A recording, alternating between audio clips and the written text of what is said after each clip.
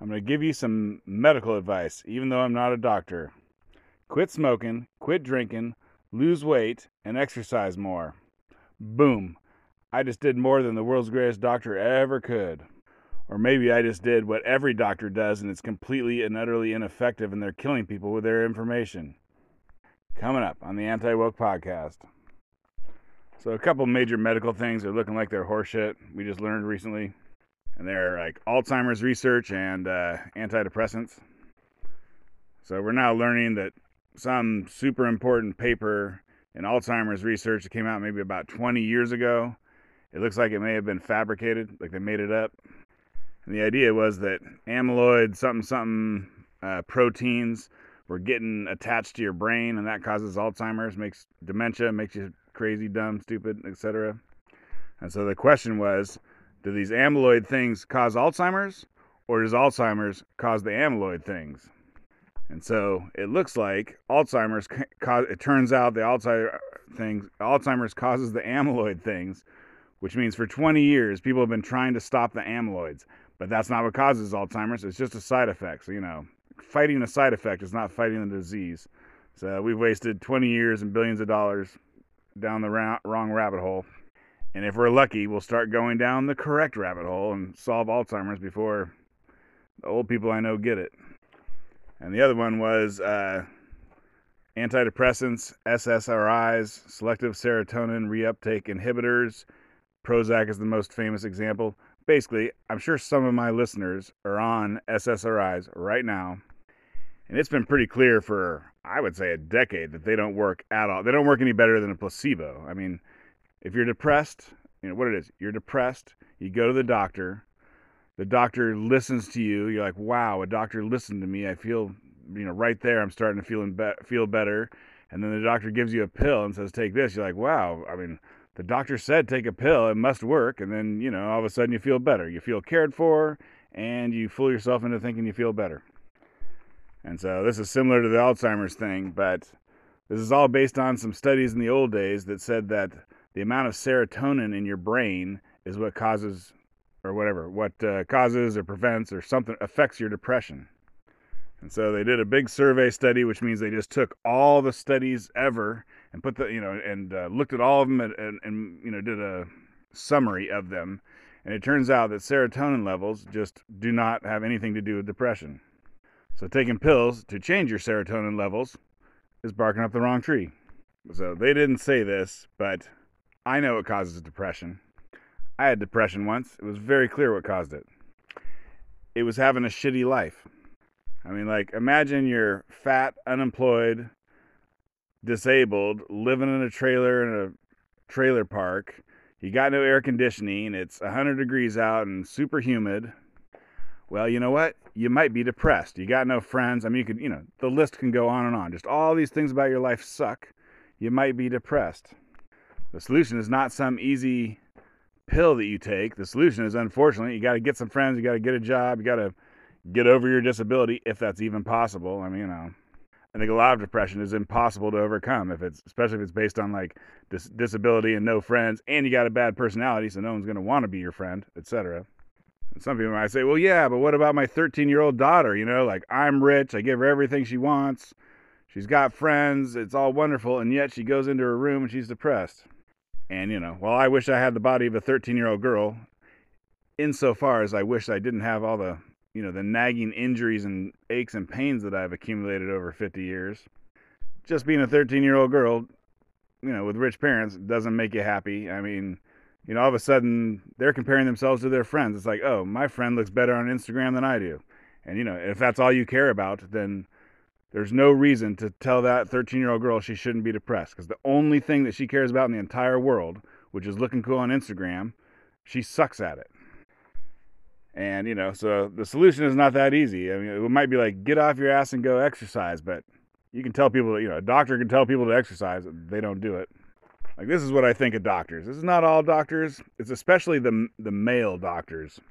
So doctors are busy, whatever. You'll be waiting in a room. First off, a medical assistant takes you around, and then maybe a nurse, that's the lowest of the food chain, and then maybe a nurse does something to you, takes your blood or something, and then they put you in a room and you wait for the doctor. because your time is completely worthless to them, and the doctor's time is insanely valuable to them. I mean, what are you going to do? You're going to go somewhere else because they stick you in a room for an hour and forget about you? But in any case, this flashy doctor, he walks into the room and he says, quit smoking, quit drinking, lose weight, and exercise more. And then he just flashily just walks right out of the room. And as he walks down the hallway, he smacks his hands together, like you're cleaning them of dust. And he goes, boy, there I go, solved another tough one. And our healthcare system is not set up to say that, oh, hey, doctor, of the 1,000 times you said to do those things, only 2 people ever took your advice. But in any case, the SSRIs, the antidepressants, it's similar with the opioid crisis. And the answer is, you go in with depression, there's absolutely nothing they can do to truly solve your problem, but they got this pill they can prescribe. So, what are you going to do? You can either tell the patient, there's nothing I can do. Medical science and science in general says there's nothing can be done for you. Or you can say, hey, I can prescribe you Prozac. Would you like that? And so that's what the doctor does every time. And it's the same thing with pain relief. We got no good way of stopping pain. The only thing that stops pain is addictive opioids. So you go in and you say, hey, doc, I'm in a ton of pain. And, and he believes you. You can see.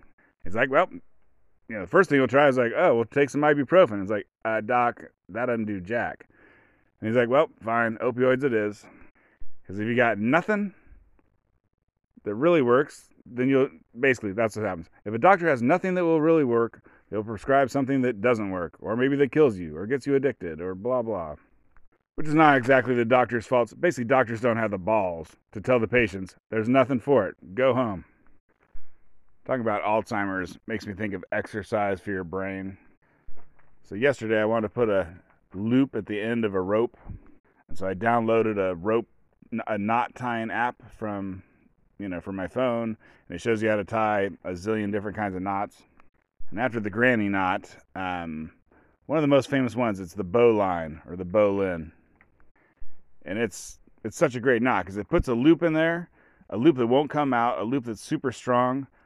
But also, when you want to untie that loop, even if you've been yanking on that loop all day long, when you want to go untie it, it unties real easy. So it's a hell of a knot.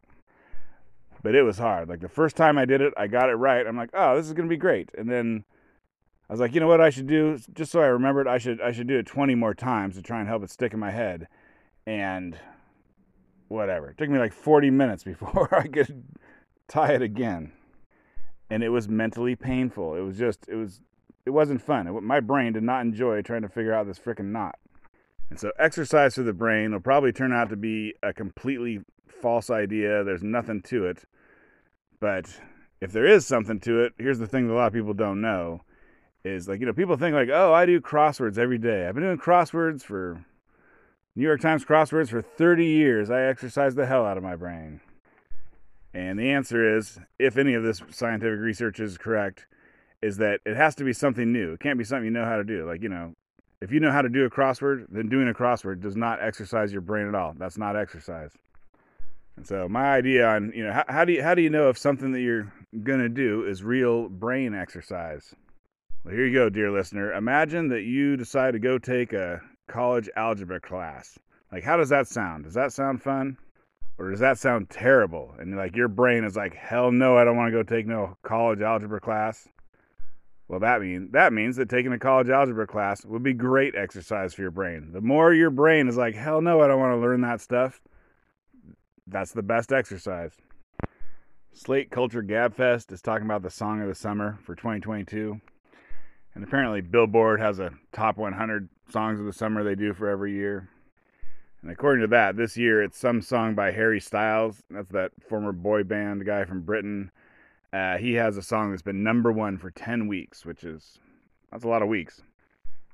I've said it before. New music sucks. Old, 80s music is the best.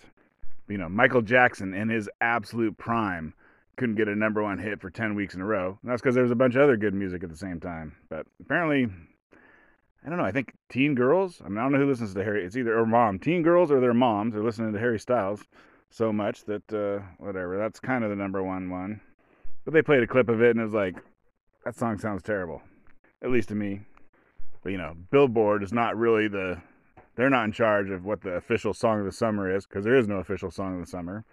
And so they mention 3 other possible options for the song of the summer. And there's a song by a white rapper that I think it's Jack something. I'm sure if you look up white rapper Jack, it'll suggest his last name. And his song sounded better than the Harry Styles one, but it's sampling like a 2007 Fergie song or something. She's the girl from, I believe, the Black Eyed Peas. So anyways, this guy may have the song of the summer because he took a hit from 2003 or 2007 or something like that and repurposed it.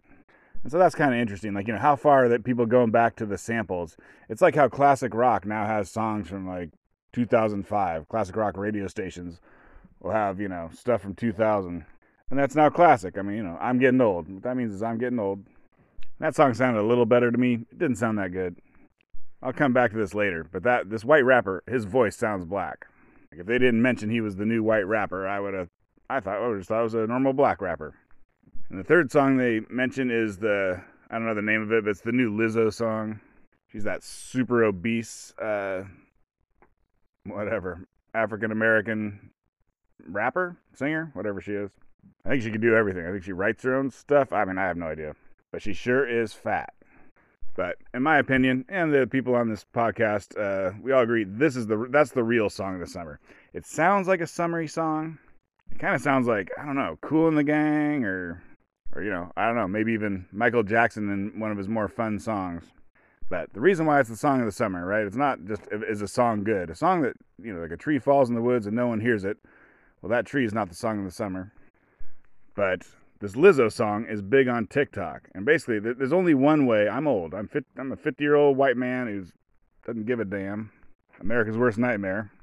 But so the only way that I'm going to be aware of anything, whatever the kids are listening to, or supposedly the kids are listening to, is from TikTok. Because when I use my barbecue, I watch TikTok while I'm sitting there.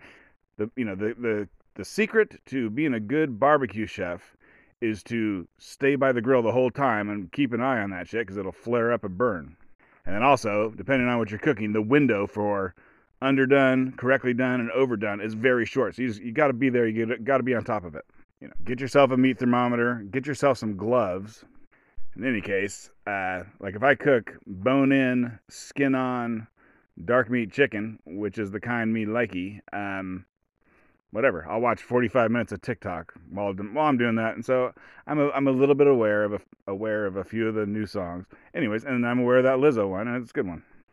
Then they mentioned as a fourth possible candidate that Kate Bush song from I think '82, whatever, from the '80s, and I think it got popular before the summer, but it's continued into the summer being popular, and that just proves my point that I like to say, which is that 80s music crushes. If you allow old 80s songs onto the current charts or the current radio stations, it will just crush the modern music. And it's only happened one time, at least lately, where they've allowed, radio stations. You can just imagine the person who's like selecting the music for a radio station.